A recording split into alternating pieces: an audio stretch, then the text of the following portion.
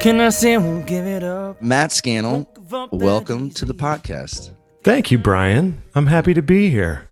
I like to start with early musical memories, right? So like maybe it was a record that really spoke to you, or, you know, your first concert experience, a moment where you were like, that's what I want.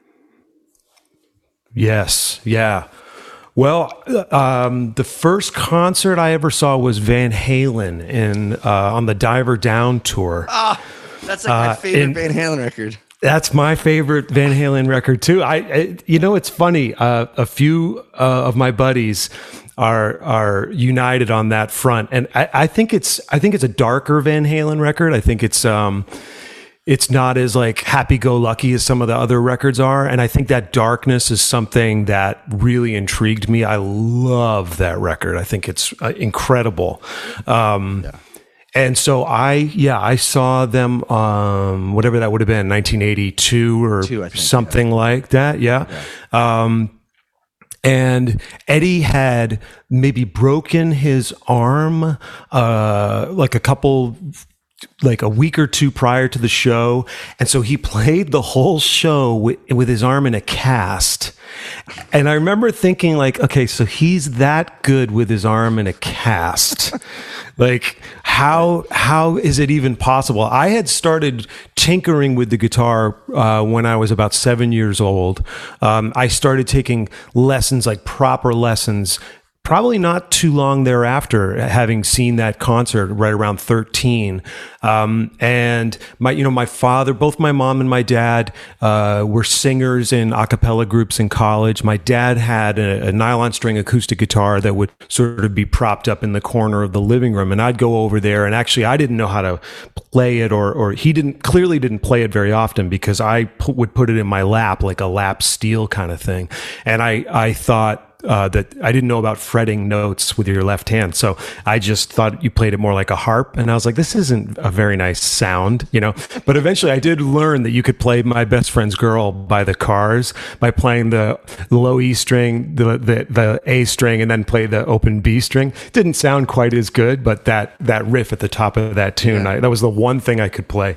But yeah, so that was the first show, and it was mind blowing. I mean, it was truly epic. In every sense of the word. I remember at the end of the show, or maybe for the encore, they sort of pulled a curtain down, or like whatever those, you know, the big, I don't even know what they're called, the big banners that they hang behind the stage, and they revealed like this pyramid of speakers, and it was fake. It was just, you know, like they were painted on there, but it just added to the theater of it, and the whole thing was just tremendous, you know? Yeah.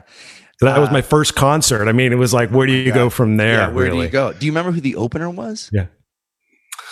That's a really good question. I'm not sure that we made it for the opener. I think it was like we were on dad time. And so, like, you know, we got there when we got there. But I do know that we were there for the downbeat, like when the curtain dropped and they were running around. They were so energetic. That was one of the things. I mean, Eddie, it's interesting, and I think we'll link into our history a little bit here as we go on. But Eddie, you know, was a huge influence for me. And then kind of, I found some other guys who were a little bit more like my guys.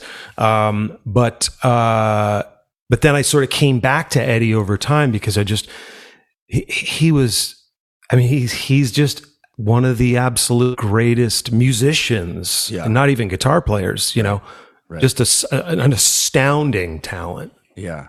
Yeah. We definitely share that love in common, and it was mainly because of my brother Jeff who introduced me to that. And just a quick Eddie Van Halen story that might make you chuckle. I think we were in my basement, or I don't know, we were somewhere. It was me and Jeff and one of his buddies, and he turns the lights out and puts on Eruption. Oh, and terrifies the shit out of me. I was like a little kid, and I was like, "Get me out of this room! This is some bullshit." That's hilarious, man. That's hilarious. I can imagine you at that age, just wide-eyed going, I don't understand. Right, I don't know. But none of us understood it. Let's be honest. I mean, when your brother first heard that track, when any of us, Eruption is such they're just throwing the gauntlet down. Like, oh, you think you've heard something before? You think you've heard guitar playing before? No, you haven't. Here we go.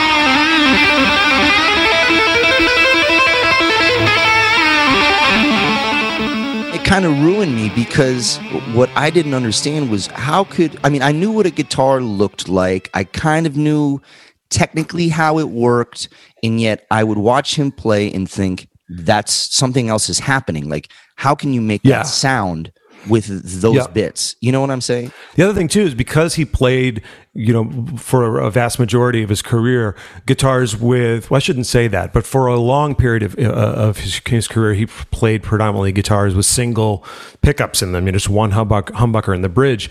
To hear that much variety tonally in lesser hands, you sort of think, well, you're working from a more limited, for lack of a better term, palette. So how does this guy do all the things that he does with less than what a lot of us think we have, as assets, as guitar players? And not to mention just technically what he's doing, the tapping and the whammy bar. It's like from outer space what he was doing. Yeah. Well, also, I think something that maybe doesn't get recognized quite as much is his concept of musical theory was like he could sell things musically to a listener that lesser musicians could never sell. Like if you listen to just in Panama the pre-chorus, the way the ba ba ba ba ba ba ba ba bum, they go to the five chord right before the one of you go like, that's jazz. Like he's playing jazz through a plexi. And it sounds like the heaviest thing not that jazz isn't heavy. It sounds like the heaviest rock thing you've ever heard. And so the musical vocabulary that he worked with, the pyrotechnics, the tapping, the whammy bar stuff, all that stuff was riveting. But for me, and when I said earlier, like I kind of circled back to him, I circled back to him and found a deep appreciation for him as a rhythm guitar player, as a riff writer. It's those musical passages like Unchained, I think is, if not the greatest riff ever written, it's right up there. I never tire of hearing that song, and it's so ferocious. The rhythm playing on that track is, just astounding. And so for a guy to be able, because you've got like Malcolm Young and AC/DC, famously like laying it down while, the two of them obviously are legendary, but like Angus is doing his thing, and Malcolm is kind of like keeping things rooted, right? Mm-hmm. Eddie did both those things, right. He's astonishing. So you grew up in a household that was very music appreciative. Remind me where you grew up. Was it? No, I grew up in Worcester, in Massachusetts, in the middle of the state. My folks have since moved to Cape Cod, so that's where they are now. But yeah, we grew up in Worcester, and we would just listen to my mom and dad had, Paul Simon records. There Goes Ryman Simon was one of the frequently played records in our household. Abbey Road, the Beatles record, the White Album, Carly Simon, James Taylor. That was the music that we heard growing up. And then there was like Placido Domingo and some more classical stuff that we'd hear. And it seemed like we'd hear that maybe more around the holidays, but like mostly it was those records. And I don't remember it being a vast record collection. Actually, I remember it being kind of like, 4 or 5 records. And then maybe they'd listen to the radio and stuff in the car. Mm-hmm. Mm-hmm. And what led you to Deerfield, which is where our kind of stories meet up? Yeah, so I was going to a junior high school in Worcester, and probably paying a little bit too much attention to the girls in my class and not enough attention to my studies. And my parents wisely said, well, what if we remove the girl quotient from your life? Will you focus, therefore, more on your studies? And so then they sent me off to Deerfield, and I studied pretty hard. Yeah. And that's where Deerfield Academy is where you meet my middle brother, Jeff. And yes. Can you just share maybe how you guys met? And then I want to share just some brief glimpses of memories of hearing you guys play together and being very inspired. So maybe just share that story. Yeah. So, both Jeff and I, if I recall correctly, started at Deerfield in our sophomore year. And so like word around the school, which, is a very small school, a couple hundred students, 300 students. I don't remember exactly, but, there weren't that many guitar players. And so it was sort of like, word spread quickly that there was another guy who's a hot guitar player, and like, you really should meet this guy. And so we met each other and became fast friends. Just, I kind of can't overstate the impact that your brother Jeff had and has had on my life. But going back to that time, it was like this miracle to find somebody who was supremely, to me, just supremely talented as a guitar player, but also was an amazing singer. I, at that time, had focused mostly on my guitar playing and hadn't really thought too much. I mean, it's not entirely true. I hadn't focused so much on my singing. And also, I have to mention that at the time, I was, because we're talking about Eddie, one of the reasons I really sort of not fell back in love with Eddie, but like, your brother was a huge Eddie Van Halen fan. Still to this day.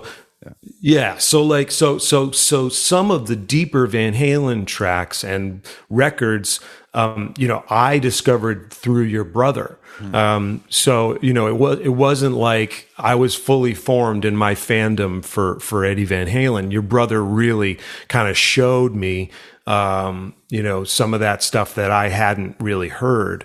And then you guys start a band. By the way, hold on, because this is important. I'm just realizing, no, this is very important. Okay. We were talking about the Diver Down tour. That's what we were talking about. Yes. If you like Diver Down a lot, I'm glad for you. But the Van Halen record, and this is all. So I misspoke earlier, and this is almost we just averted tragedy. The best Van Halen record is Fair Warning. Oh, okay. That's what I should have said about 15 minutes ago when I was good. And now those Van Halen fans who were going, Diver Down's not dark, you know. But Fair Warning is, and Fair Warning was a record that I know this is not a Van Halen podcast, although it's become one. Should be. Yeah, at this point. But no, I had Fair Warning, and I didn't have like some of the other records. I guess I had Diver Down, but your brother, so to circle it back, your brother kind of like played Women and Children first for me. And like, I was like, oh my gosh. And I remember he had this Carvin, I think it's like a V220 or something like that. I don't remember what it was called, but it was kind of like an Explorer and a Flying V kind of together. It was white with black hardware. It had a Kahler tremolo, and you know, it was a super, super cool instrument. And he just played so well. And I remember, you know, him showing me some of these riffs, and you know, your brother, one of the things that he did very well was he would figure out how to play songs. Yeah. I wasn't as good at that. So, you know, he would set his mind to learning a thing, and he would just learn it. And so I found that to be incredibly inspiring. Well, and this is obviously way pre-internet, so you can't pull up a YouTube of some guy shredding it and then slowing it down, and this is where you put your fingers, and you know, right. I mean, that ear that he has, you know, I agree. It's kind of like staggering that to try to chug through those parts and to hear it and say, oh, I can see it, you know, like, I don't have that. Yeah.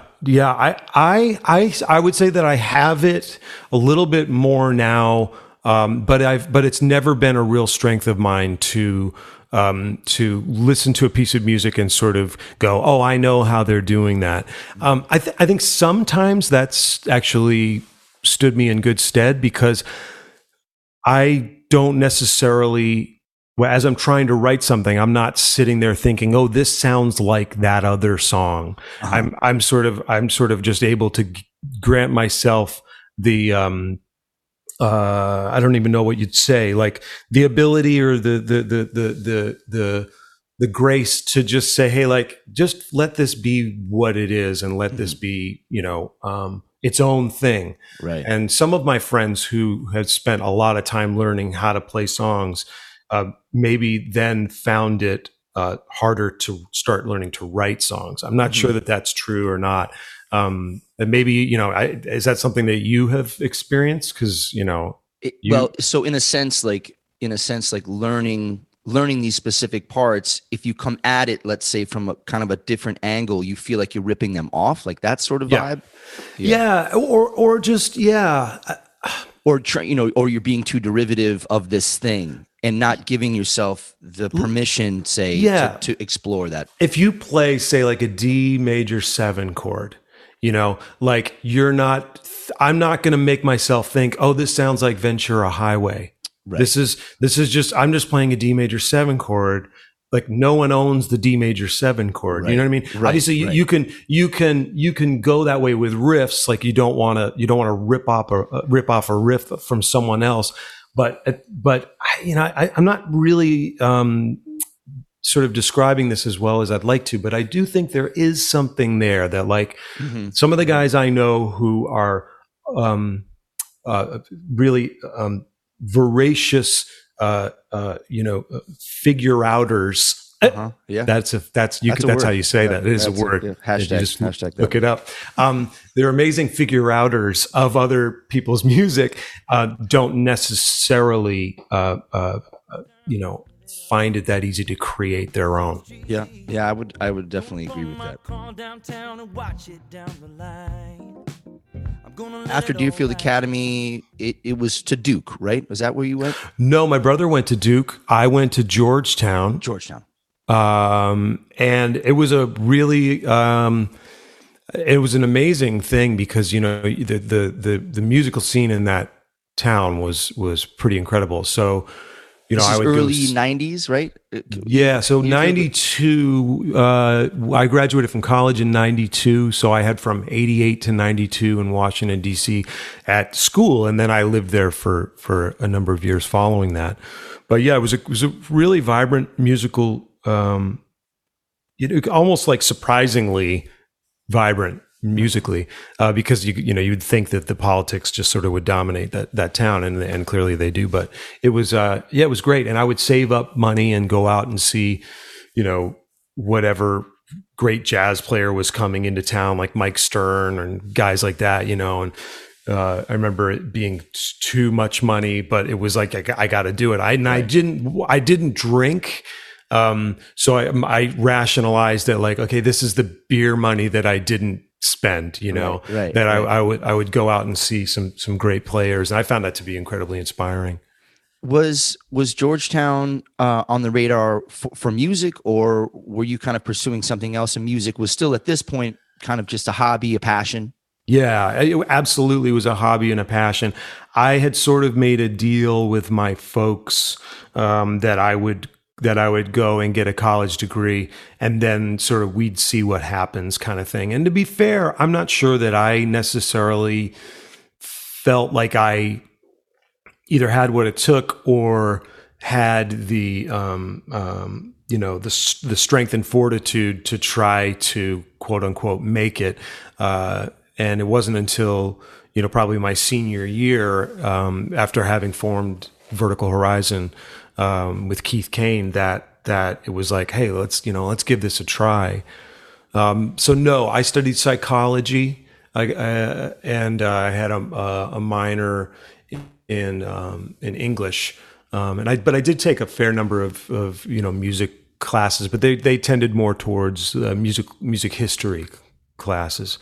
And I do remember one of my instructors who actually taught jazz was a bassist in the National Symphony, and he would give his students tickets to come see him play. So we would go with some regularity to see him play these incredible classical musical pieces. Wow. And it was it was a really interesting education, not from a music theory point of view, and that's never been something that is particularly my strong suit. But to have these sort of experiential moments of varying styles of music, everything from, like folk stuff at the Birchmere to like Blues Alley, which was more of a jazz place. A 930 Club was like more like, punk and rock and stuff, and then to the National Symphony. It was great. It was incredible. Yeah. Wow. Well, let's talk about that early era of Vertical Horizon, and it kind of started out as an acoustic duo, right? Yeah, very much so. I had played in bands with your brother in high school. And I had played in a band with my childhood best friend, who remains really, one of my absolute best friends, who was a drummer. His name's Jim Levine. He's a doctor now in Boston, but he played drums and I played guitar. And this is way, like elementary school era, or like, no, that's not true. Middle school, because I would have had, a guitar, some sort of, we would rent. That's right. We'd go down to Union Music in Worcester, Massachusetts, and we'd rent an electric guitar for the weekend. And I would rent like a pedal. I would rent like a DoD or MXR Distortion Plus or a DoD Overdrive. And then his brother was a keyboard player, so we would plug. It must have sounded horrendous. Plug this rented electric guitar, whatever it was, into a keyboard amplifier, which of course is full range, right? So it was just horrendous. And a distortion. Imagine an MXR Distortion Plus, like direct into a full range speaker, like just like as gnarly and horrendous as you could possibly imagine. But we had a band called Tonez. T-O with the accent over the long O, accent over O, and then we were like, Tonez is not so cool, so we like Sapphire, so we changed our name to Sapphire, but we thought it looked cooler with two P's. So or one P, whatever the correct spelling of Sapphire is. Not that. It's not that. It's not that. We were really good at logos. We would do like this, like the obligatory like metal-y kind of logos. Right. Yeah. But then doing bands with your brother. I think it was The Very Things was one of them, and then Off the Cuff was another one. I remember Off the Cuff. That's right. Yeah, Off the Cuff. Gosh, and then so Vertical Horizon was different for me, but Keith had just an acoustic gig at this place called Dylan's Cafe in Georgetown, and he would go and just play on his own and play just nothing but cover tunes. And I met him at a party one night, and we were passing the acoustic guitar around, and I played a version of Michael Hedges' version of All Along the Watchtower, the Dylan and Hendrix tune. Right. And, you could say it's probably both Dylan's and Hendrix's at this point, amongst probably many others. But so I played Michael Hedges' version of that, and it was fun to be able to do it, and it involved some kind of crazy tapping and clanging on the guitar, and Keith was like, "Hey, that's really cool. You know how to play that thing. Maybe you should come down and sit in with me." So I sat in with him on a number of nights, and over time we just started hanging out and really enjoying playing together. And eventually formed this thing called Vertical Horizon, which was an acoustic duo. We toured. I mean, it was a long story short, but we sort of wound up touring around the country, basically from Texas all the way back up to DC, and then points north. We'd make it up to Massachusetts, and it was amazing because you could just go in an SUV with two acoustic guitars. It's not really like that anymore, right. But it was a great way to get your music out there and not have to have a whole bunch of gear and personnel. And I think it's one of the reasons why we achieved some success. Another thing, you were mentioning this is sort of pre-internet earlier. I think playing in Washington, D.C. was, it almost can't be overstated, like how geographically important it was for us to have been there, because you'd have all these interns that would come in from all around the country. Right.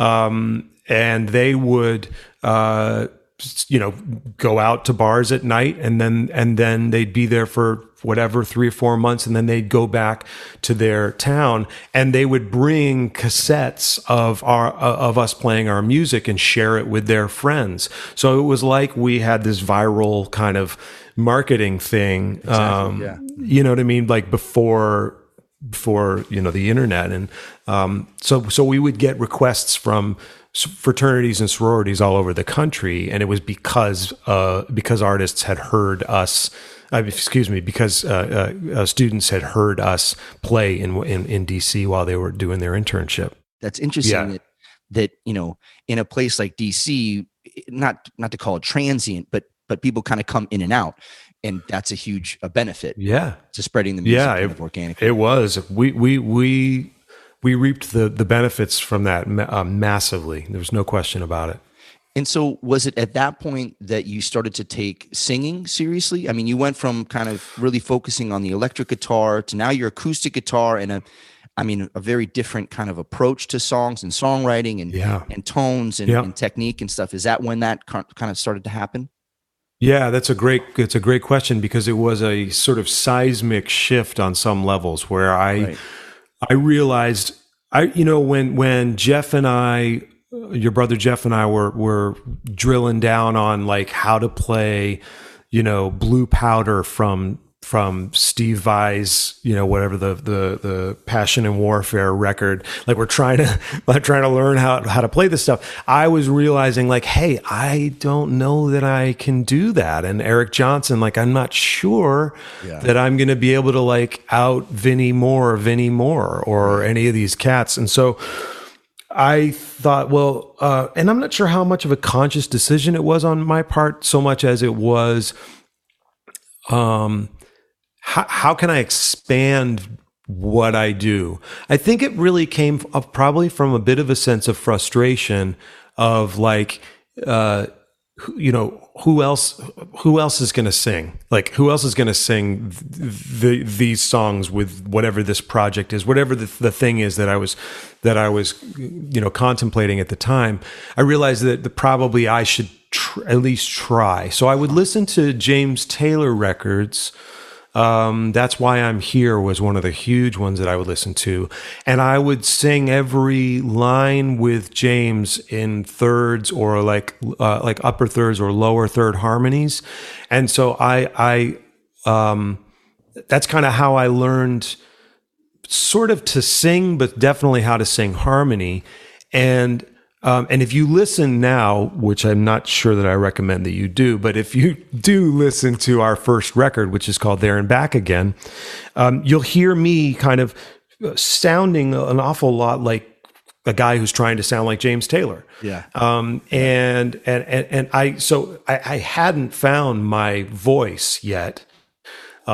But I definitely, had learned an awful lot by listening to James Taylor records in general, but That's Why I'm Here in particular. And then, I think over time it just was like, oh man, I have to take this as seriously as I take guitar. Huh. It's so funny that you bring up James Taylor because that was really the first artist where at least I could sing in his range. Because I was listening to a lot of Prince at that time or whatever was on the radio, right? Like late 80s Prince. I couldn't sing those notes. I just physically couldn't do it until I heard James Taylor. And I was like, I can at least sing this melody and then say like, oh, it's so easy to harmonize. Oh, I don't know. That was my first concert, probably the biggest influence on me. And just realizing that, I can sing something that's on the radio. That's a possibility. Yeah, no, that's a really good point. Because when you listen to Led Zeppelin, or any number of those, in the more metal years, a lot of the vocalists tended to be higher tenor. Voices. And so I agree with you. I'm a natural baritone. I've learned to stretch it a little bit and get a little bit higher. But my natural sort of area is in that kind of just middle baritone range. Yeah. So, all right. So touring around as an acoustic duo, this is kind of early 90s. What was the transition from that kind of, well, first of all, the transition from kind of an acoustic duo to 1999, you had a pretty big record in 1999, but how did that all transpire and move? So as soon as we started to gain something of a following, I wanted to get more people involved on stage. I wanted a drummer.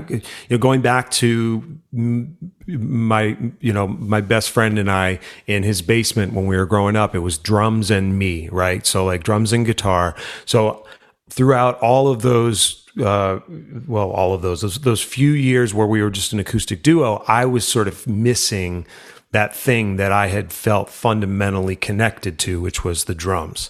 And so, and the other thing too that is worth, I don't know if you've experienced this, but I bet you have at this point. When you're just an acoustic performer and you're playing in a room full of people who have beverages in their hands, like it's kind of hard sometimes to keep their attention. It's like, it's kind of hard to command that moment. But when you've got a drummer, it's undeniable. Like people are going to be tapping their feet along, and so I think it was partly reactionary for me in that regard as well. But yeah, so we kind of started transitioning. We made a record called Running on Ice, which was the first. Our second record and the first one with a sort of band component, and we were very, very lucky to have Carter Beauford from Dave Matthews Band play drums on that record. It was just I can't overstate it. Like he was and is just such a sweet soul and was so supportive. We had met him through John Alasia and Doug Derryberry, who were guys within that scene, that sort of DC, Virginia kind of scene, Charlottesville and stuff. So, so Carter played on the record, and then it became like, oh my goodness, like we gotta have drums on the road, and so we eventually found Ed Toth, who joined us and is an amazing drummer. Now he plays with the Doobie Brothers.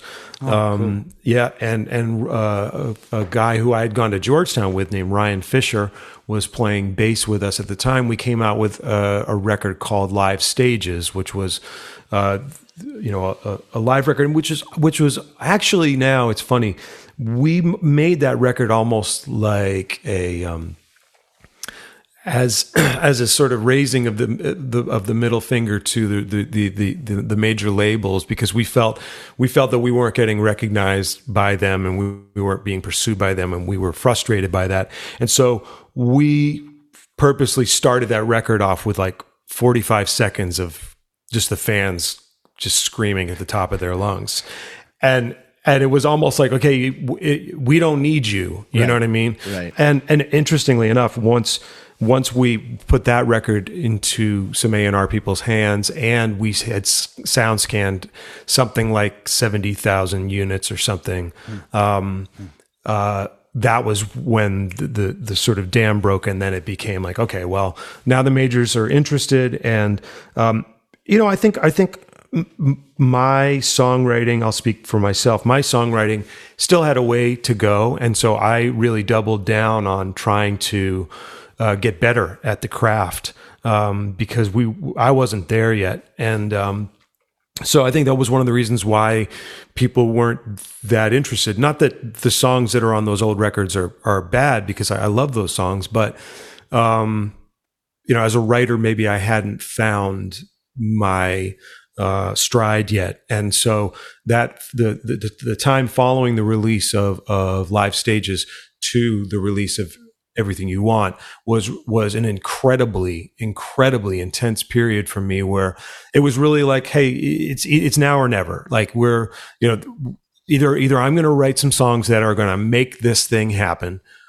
or I'm not, and it's not going to happen. And both paths sort of have some probably some positives and negatives, but I wasn't interested in the latter path. I wanted it to happen. And so, I wrote, I don't even remember how many, 100 songs or something, and just really, really did it. I'm proud of myself for having set the bar high, and to be tough with myself about, like, hey, I got to get better at this. And so I started taking singing lessons and working on my writing, and that helped, I think, us get to the next level. Did you have kind of a blueprint, like a songwriting approach or style that you were trying to emulate or take aspects from and incorporate into your own voice and word? That's a really, really good question, and I want to say yes, and then be able to reveal some clever answer, but I actually don't know that I did. I do know that I was very much a sort of sponge, and I was trying to take in as much inspiration as possible.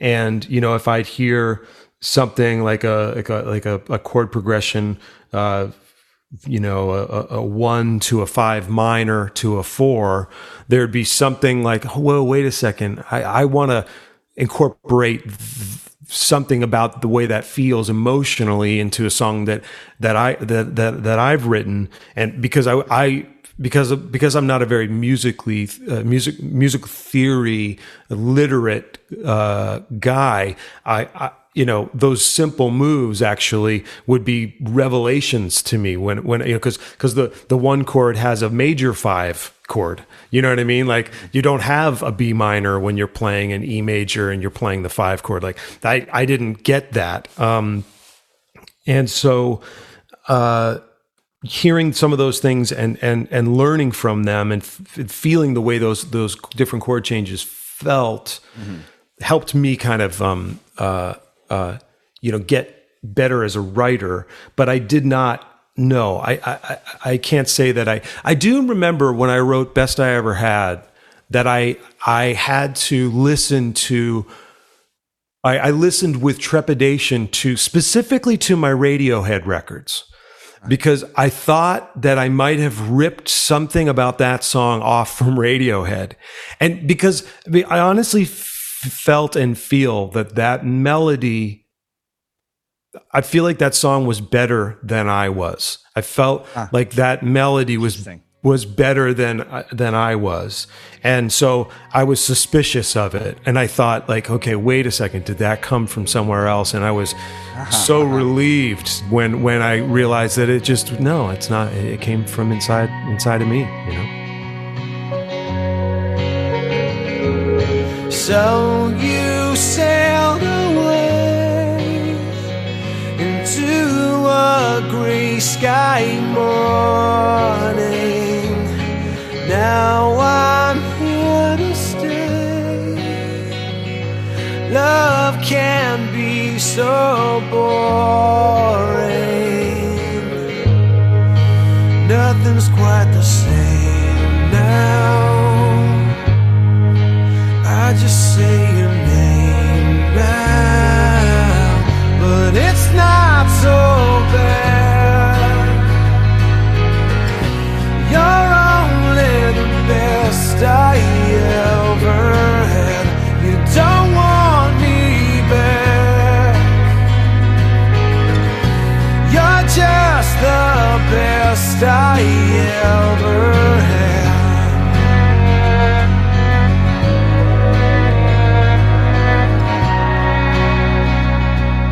So you stole my world. Hit me. Give me top 2 favorite Radiohead records.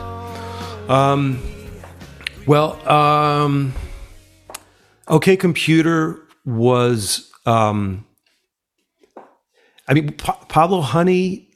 Okay. The thing is that when I heard In Rainbows, I was surprised. Oh man, I don't know. OK Computer, Kid A. Yeah. Yeah, I mean that's a cruel. I've only seen them once, and it was astounding. Yeah. How good they were, and I actually went with a bit of an attitude. Like, everyone says how great they are. I'm going to be the guy who's like arms crossed, leaning back, like, right, okay, dudes, right, impress me, right? Right. And I saw him at the Santa Barbara Bowl here in California, which is one of the greatest venues you could see any band at. And it was so magical and pure. And that's something that I, as time has gone on, that I'm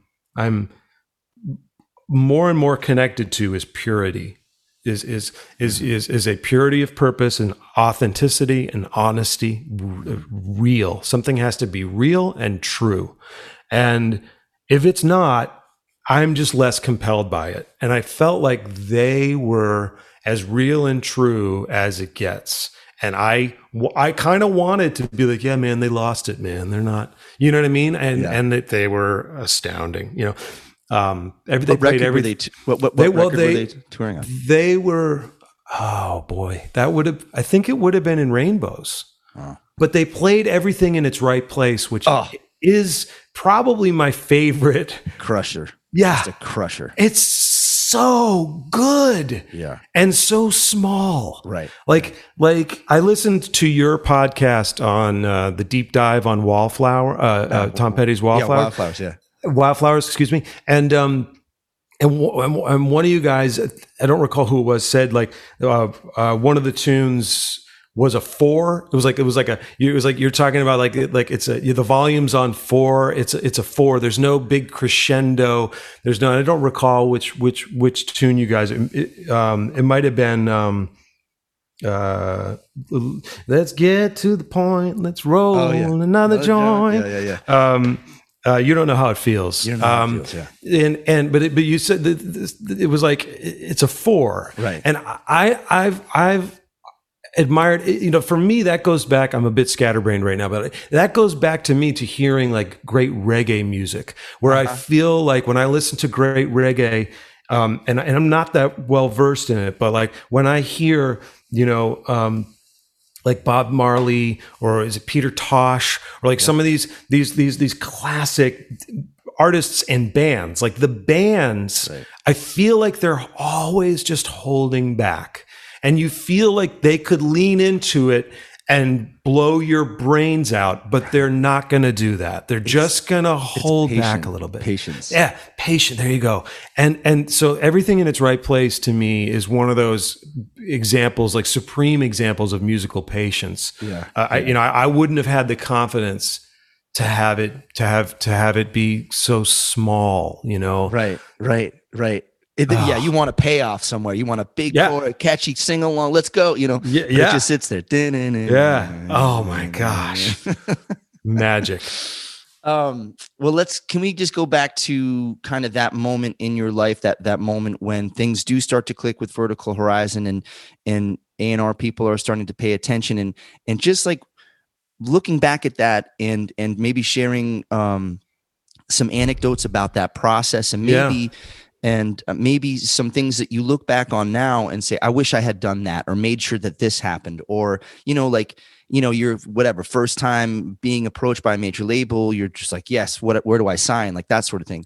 Right. Do you have any specific memories about the process? I mean, I don't want it to get super technical, but Yeah. So this would be a really great moment for me to give props to one of my best friends in the world, who was kind of like my godfather and big brother.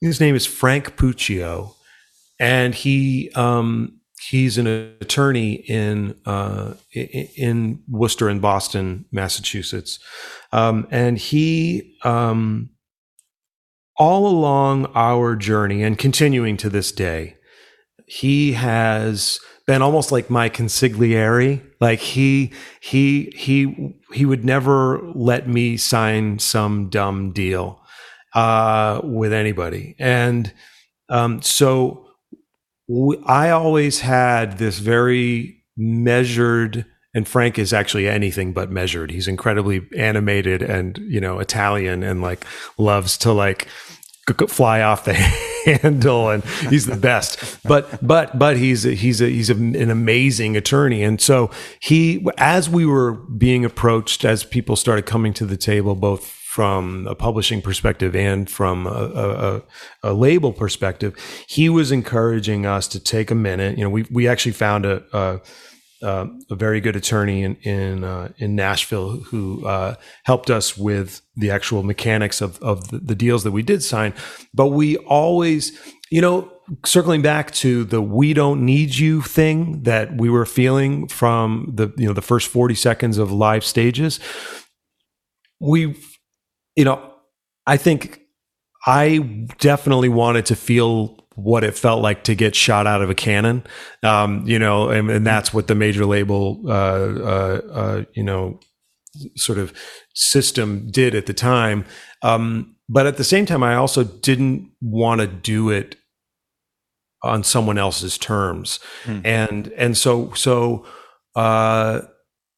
I have to be honest with you and say that there's not a whole lot that I would have done differently. I think the challenging time for me and for us came after Everything You Want, right? When the Go record came out. So the Everything You Want time and that. I do remember having a conversation with a friend of mine who was in a band, and they were making a record for a major label, and I was at that place where I was like, I was ready to give up. I was ready to throw in the towel. And one of the reasons I was ready to throw in the towel is he was working on this record, and he called me and he's like, yeah, we had this guy, in here playing on our record today. I don't know. He's a guitar player. He's really good. I don't know. His name was Steve something. Steve. I don't know. Steve. And I was like, Lukather? And he was like, yeah, that's it. The guy. Yeah, that's the guy. Yeah. And I was like, okay, I want to kill myself and I want to quit this business. In that order. Yeah, exactly. and coincidentally enough, like it wasn't, I think, like 2 or 3 weeks later that we went down to South by Southwest, and that was where Maverick, Lionel Conway from Maverick Music, which was Madonna's publishing company, approached us and basically said, "You guys, I want to sign you and support you." And then everything started happening. So I was on the kind of on the edge of saying, "Hey, this isn't going to happen." But no, that whole time, I think, I'm proud. I'm proud of what we did. I'm proud of the music, and I'm grateful for the incredible team, because the other thing that can't be overstated is like getting signed to a major label is the first step, right? It's like, I mean, you obviously you have to have the material, you have to be able to perform live and all those things. But like, I think there's this myth, and I'm not sure if it really is perpetuated anymore. But like back in my time, our time when we were younger, it was like the end game was getting signed to a major label. That's a complete fallacy. You need to be the major label's priority, and you need to be their pet project. And we really were, like, under Bob Jameson at RCA.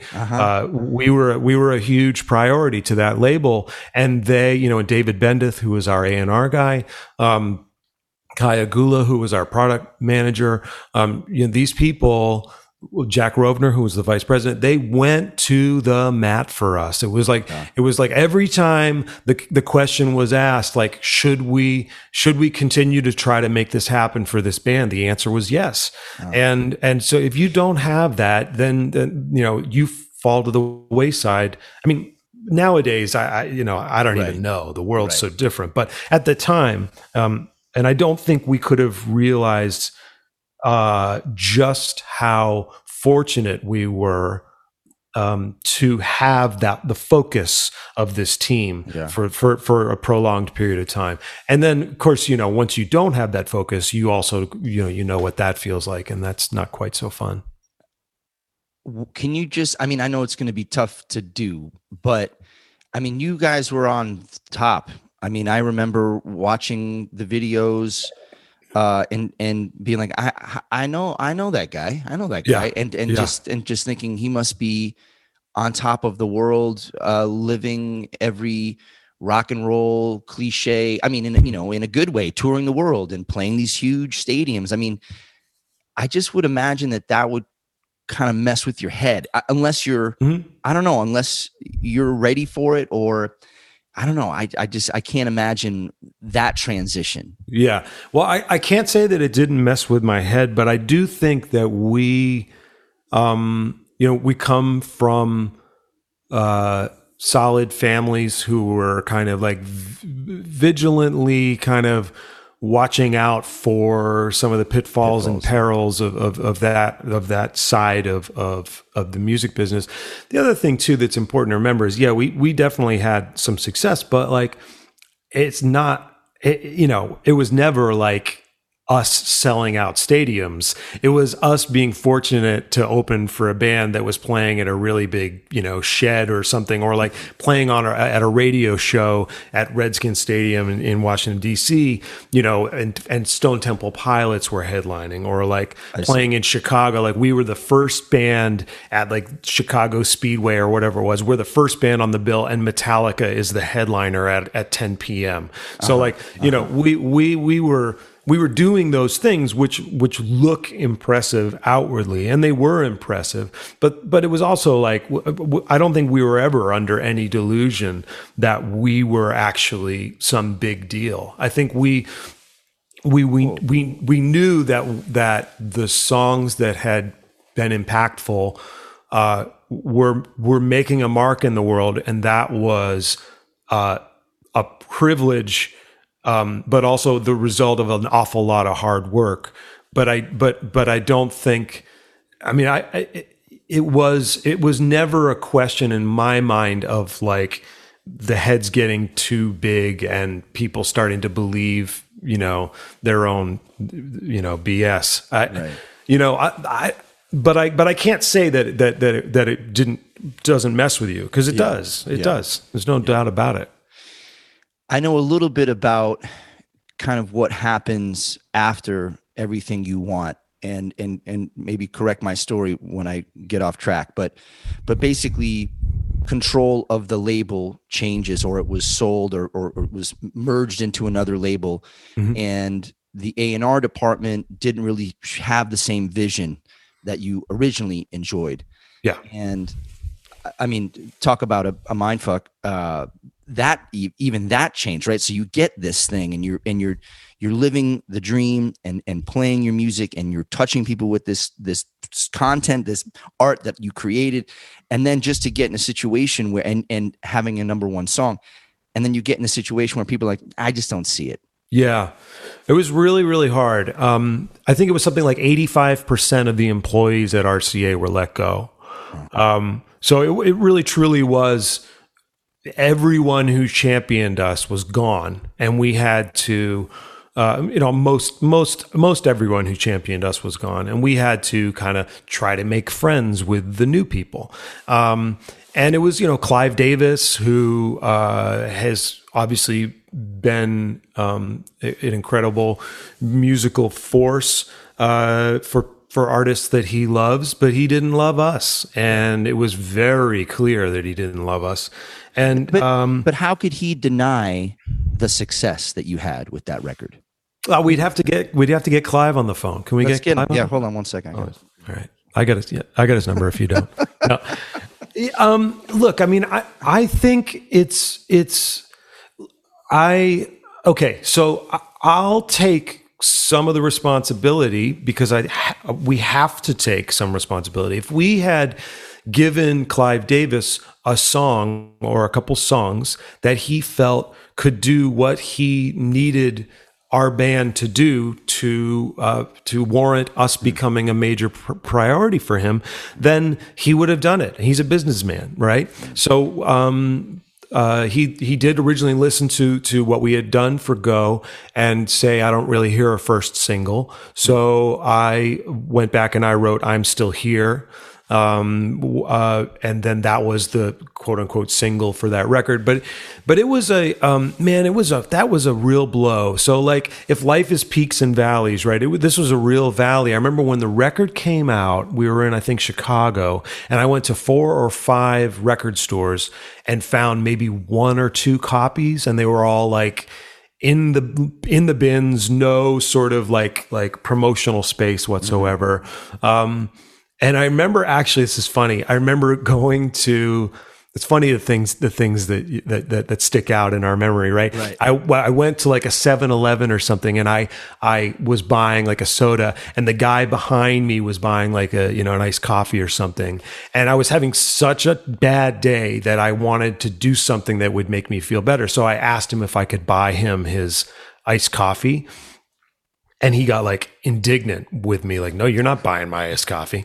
Like, I'm not going to let you, you're not buying me a drink at a 7-Eleven. Yeah, how dare you? And it's just one of those funny moments in life where you kind of go like, I couldn't even buy the guy behind me, right, a nice coffee. But, it was, but look, I mean, here's the beautiful thing actually is like, everything that happens to us informs us, right? It becomes part of our story and part of who we are. And so like where I am now, both as a writer and way more importantly, as a human being, is I am the product of my experiences. And, I have learned so much from the challenges and the incredible sort of blessings. Mm-hmm. So it's not that I would say I wouldn't change a thing, because I think that would probably not be true. But I love where we are. I've got a great life. It's like it's fine. Everything's fine. I'm good. Yeah, I'm good.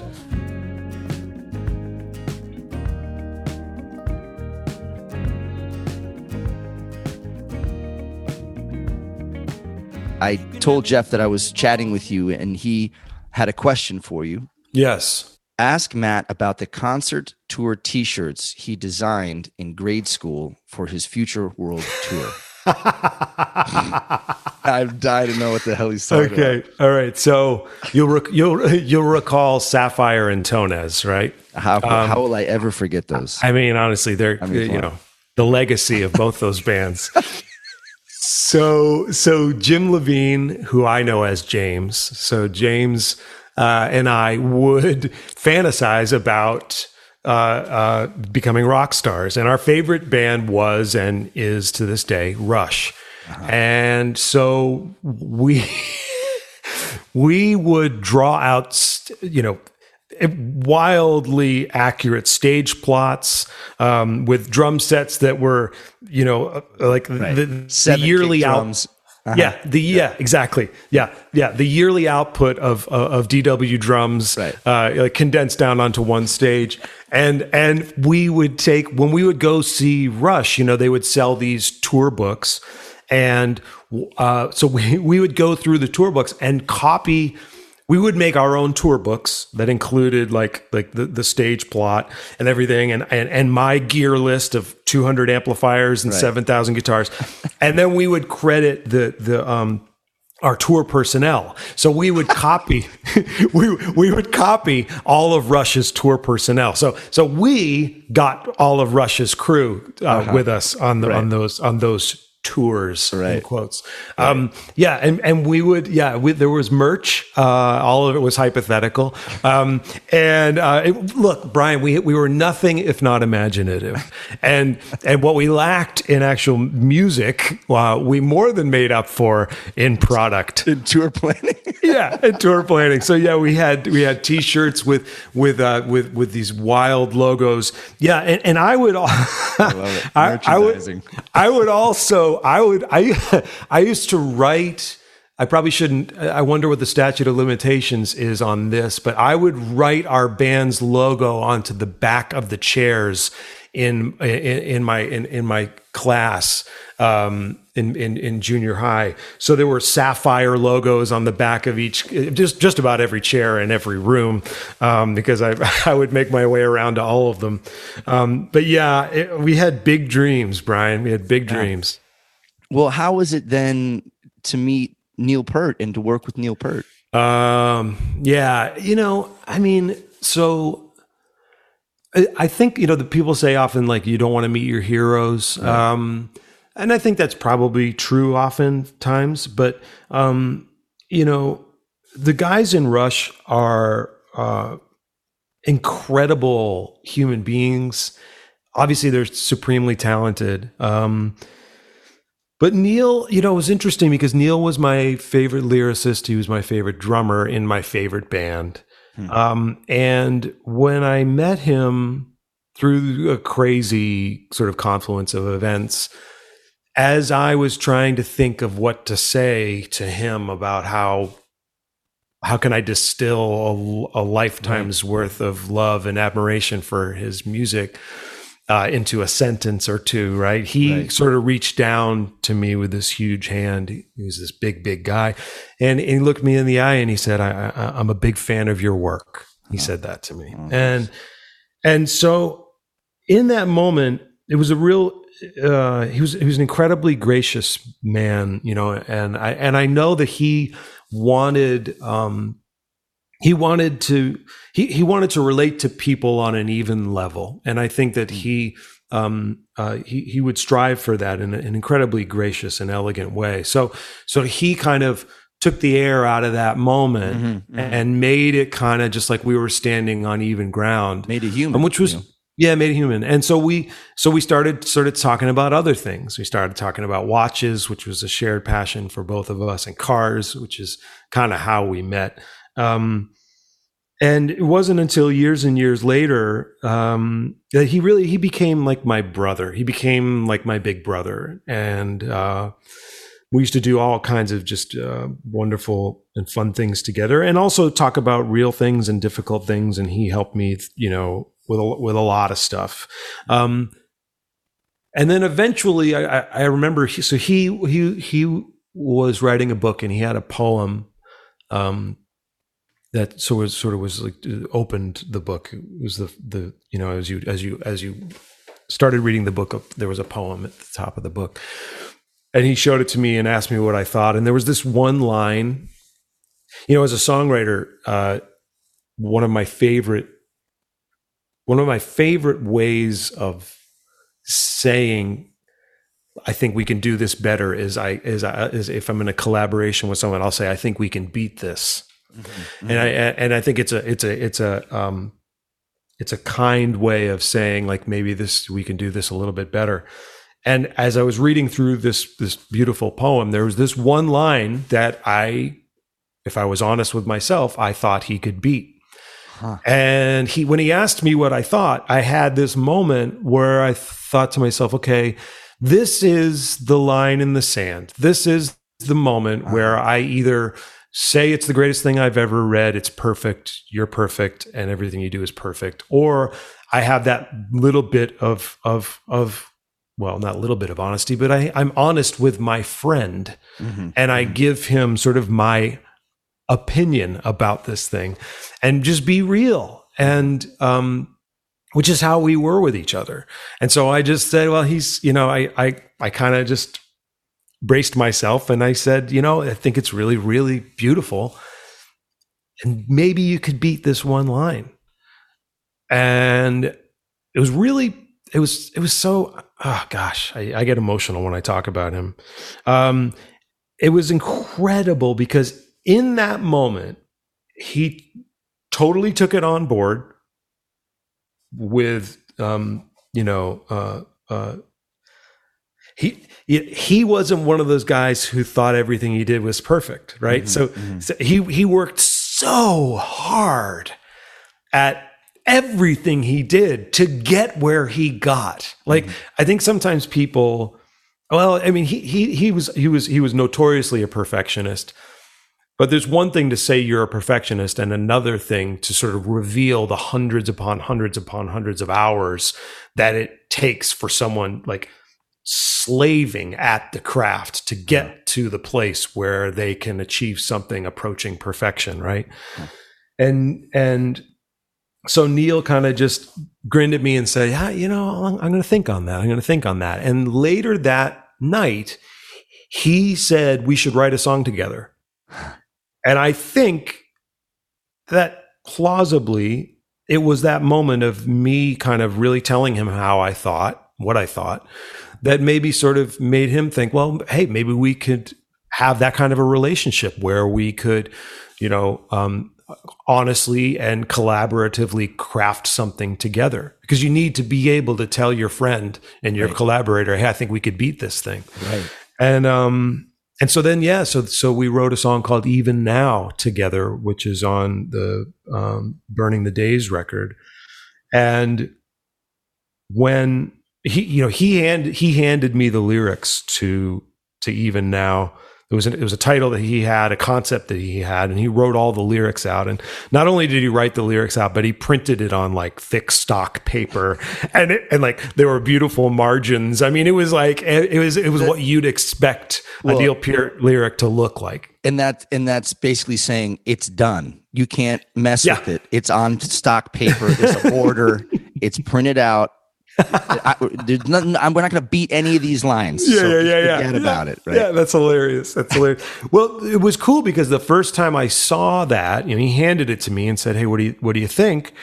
And I started reading it down, and I had an acoustic in my hand, and I just started playing some chords and singing the lyrics, and so just as quickly as I sort of received this beautiful lyric from him, the music and melody of the song was born, and it just became this entity. And then at the end of the song, there's this little outro thing where the lyric is, all that summer in the moonlight, you were dreaming, I was believing. And it was a melody that I came up with, and I was just like, hey, it would be really nice if we could have almost like a chorus of voices singing this melody. Is there any, could you have a think on it and come up with some lyrics for that? And sure enough, he did. He came up with those lyrics. And when we were sort of finishing the song, I just sort of, again, like took the chance and I said, hey man, I have to ask you if you'll play drums on this song.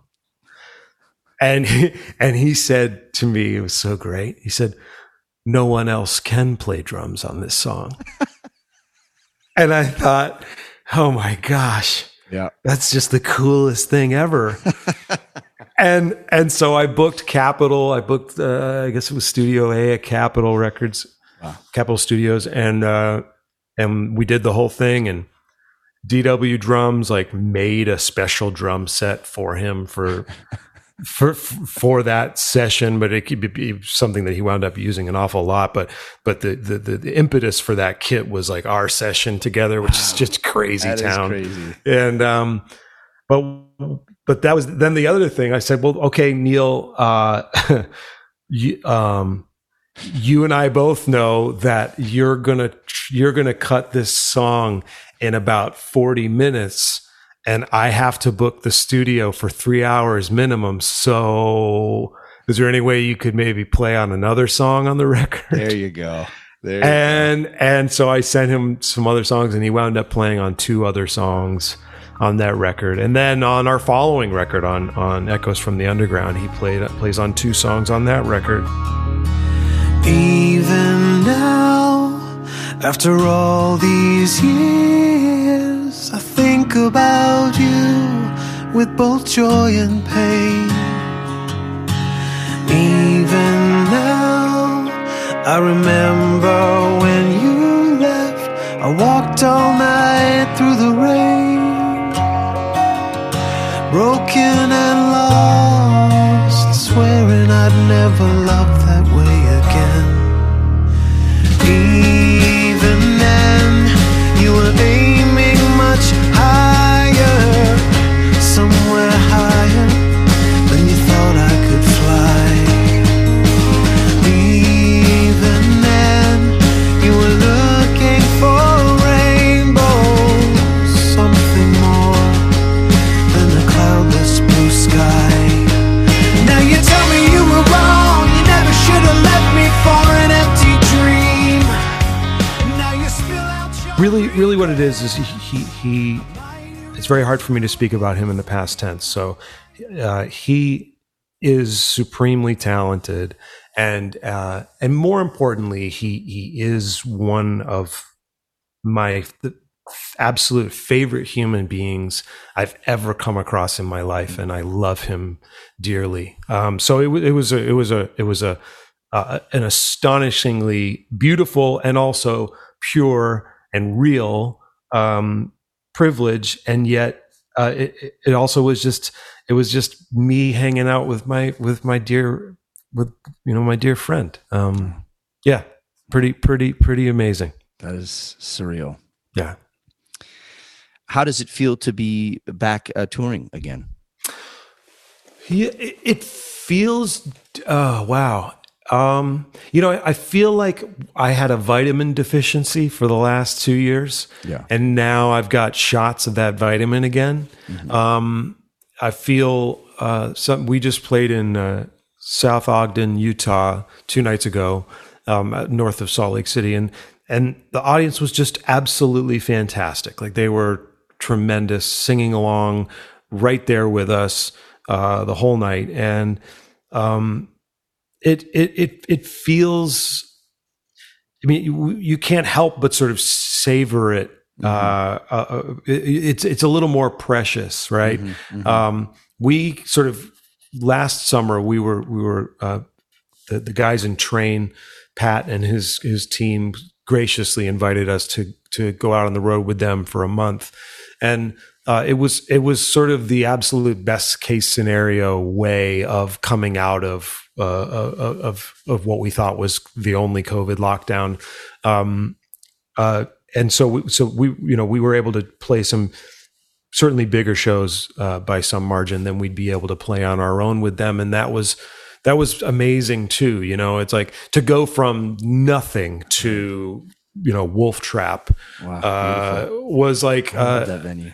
Yeah, it's just an astounding venue. Incidentally, Keith and I opened up for Huey Lewis and the News there. And and it was just us, 2 acoustic guitars. And Huey was off side stage, and it was Huey Lewis. It was like, he was a man. Yeah. I mean, absolutely. And I to this day, like, I love his voice. I love his persona. I know he's been dealing with some real challenges in terms of his hearing and everything. But like, coming off stage that was here's Huey Lewis. What do we say? And he was like, you guys are great, man. Excellent job. It was so fun to hear you play. And some of those experiences early on, like they live with you forever. Yeah. I have to, let me. So one more, because I think it's important to say thank you to these people, even if it just goes out into the ether and they never hear anything of it. When I lived in New York City, in that sort of 95, 6, 7, range, I was walking through the Times Square-ish area, and I saw Steve Howe from Yes, the guitar player from Yes, sitting alone in a restaurant in the window. And I stopped and I turned around and I walked into the restaurant and up to him at his table and interrupted him. And I said, "Excuse me, Mr. Howe.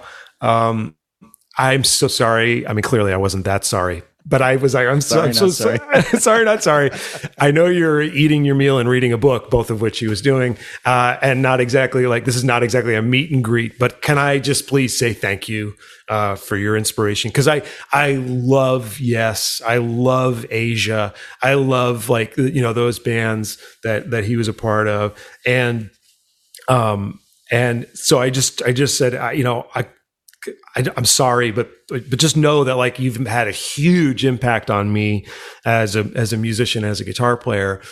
And I was starting to back away, and he said, "Well, what do you do?" And I told him about my band, and then I started to back away again, and he graciously, continued, said, "Well, you're coming to the show tonight." And it was a time when I was buying the pasta on sale on Wednesdays at D'Agostino, there were no extra funds available for anything really, and I said, "No, I don't have a ticket, and I'm not in a position to go, unfortunately, but just thank you so much." And he said, "Oh, no, you're going to the show.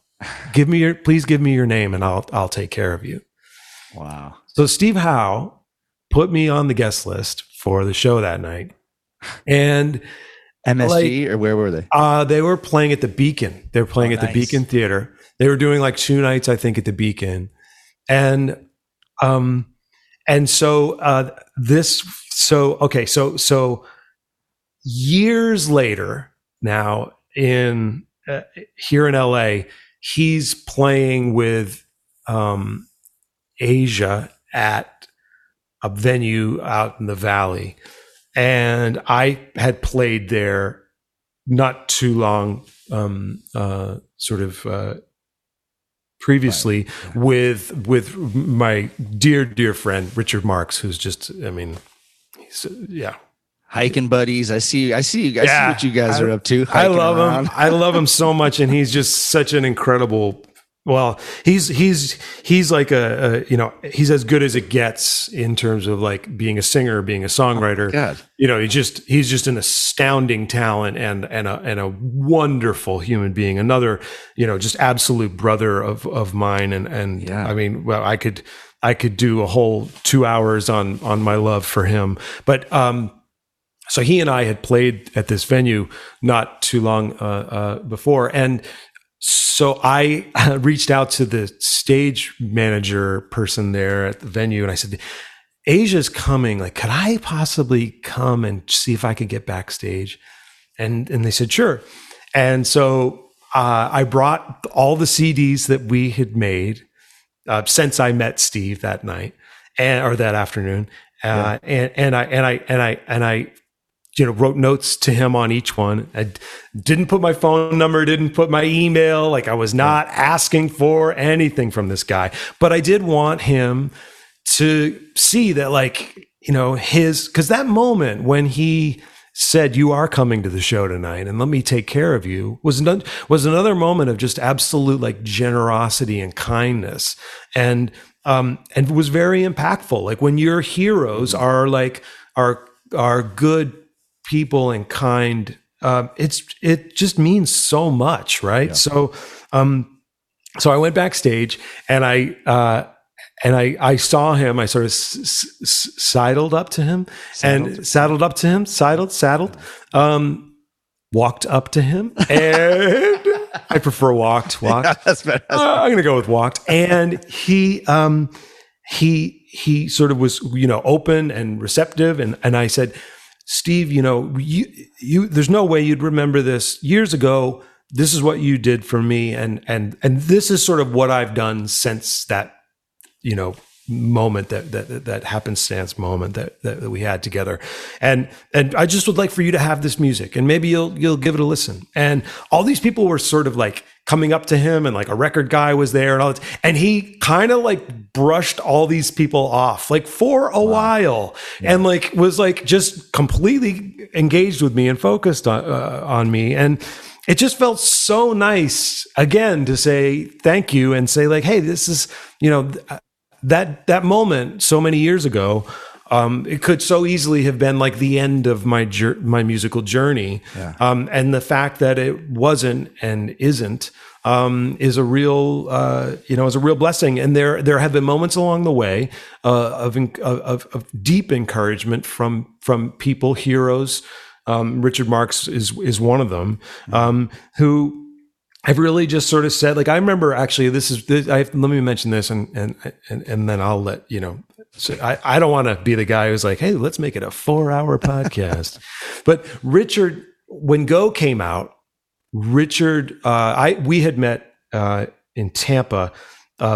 His band was playing, it was the Super Bowl. His band was playing like on one city stage and we were playing on another.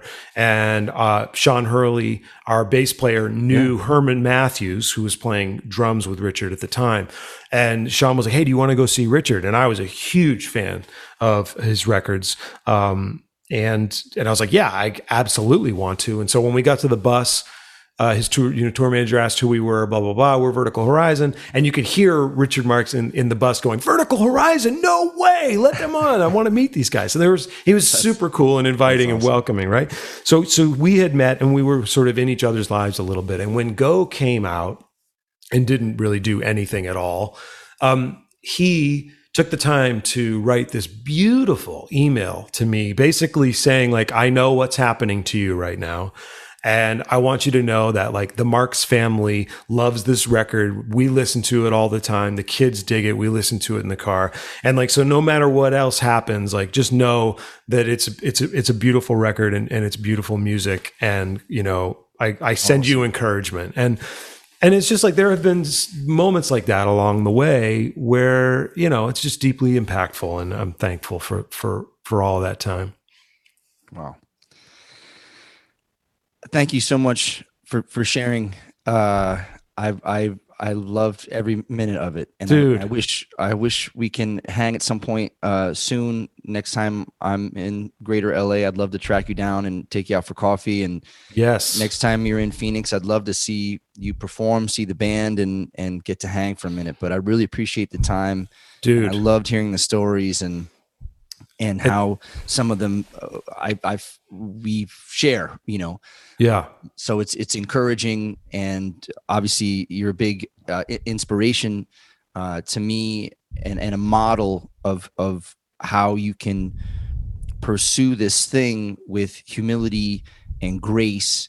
And I really appreciate you and the inspiration that you have provided to me over the years. So thank you. Brian, that's so kind of you to say, man. I remember little Brian, like back in the day, like in the basement at your family's house when we would rehearse down there. Yeah. And it's so beautiful. I think it's so beautiful that you've chosen this path and that you've been able to do this thing, because this thing, as we both know, is not easy, right? And I'm just, I'm really proud that you've been able to make a place for yourself in this crazy, crazy business of music. And man, I have to tell you, I was, when I was getting ready to speak with you today, I went on and I was looking at some videos, and there's a video of you, your trio playing in, I think, over in Ireland, playing a song called Love Song. Yeah. Did you write that song? Yeah. Dude, that is a killer song. Oh, crushing. Man. Come on. So good. And the band sounds amazing. Like Thanks, man. the bass player's killer, the guy who's playing like the sit down sort of drum cajon thing. It sounds so good and full, and the harmonies are beautiful, but the craft of that song is you get it. It's there. You're there. It's like it's that thing, and it's interesting. I actually, can I ask you a question? Yeah. When you wrote that song, was I'm not gonna write you a love song because you ask for it, because you need one. Was that song? Had that song already been written? Do you know? I don't know. I think I wrote that song in 2004. Okay, so you wrote that song before. I know what song you're thinking of. I couldn't tell you when that song came out, but it's Sarah Bareilles. Yeah, right. And it was just kind of everywhere. And I was just wondering because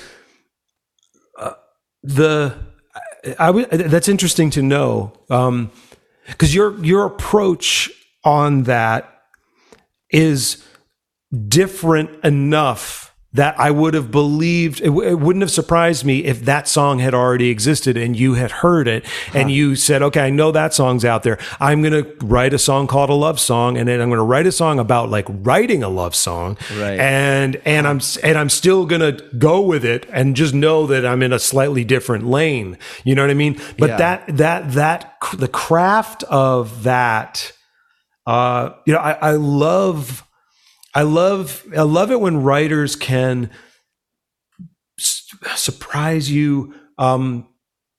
There's a way. I love being surprised by a song. And when I listened to that, and your performance was so beautiful, I was so happily surprised by the chorus that I was just like, oh my gosh, Brian, that's awesome. You know, I was so proud of you. It's like, because it's hard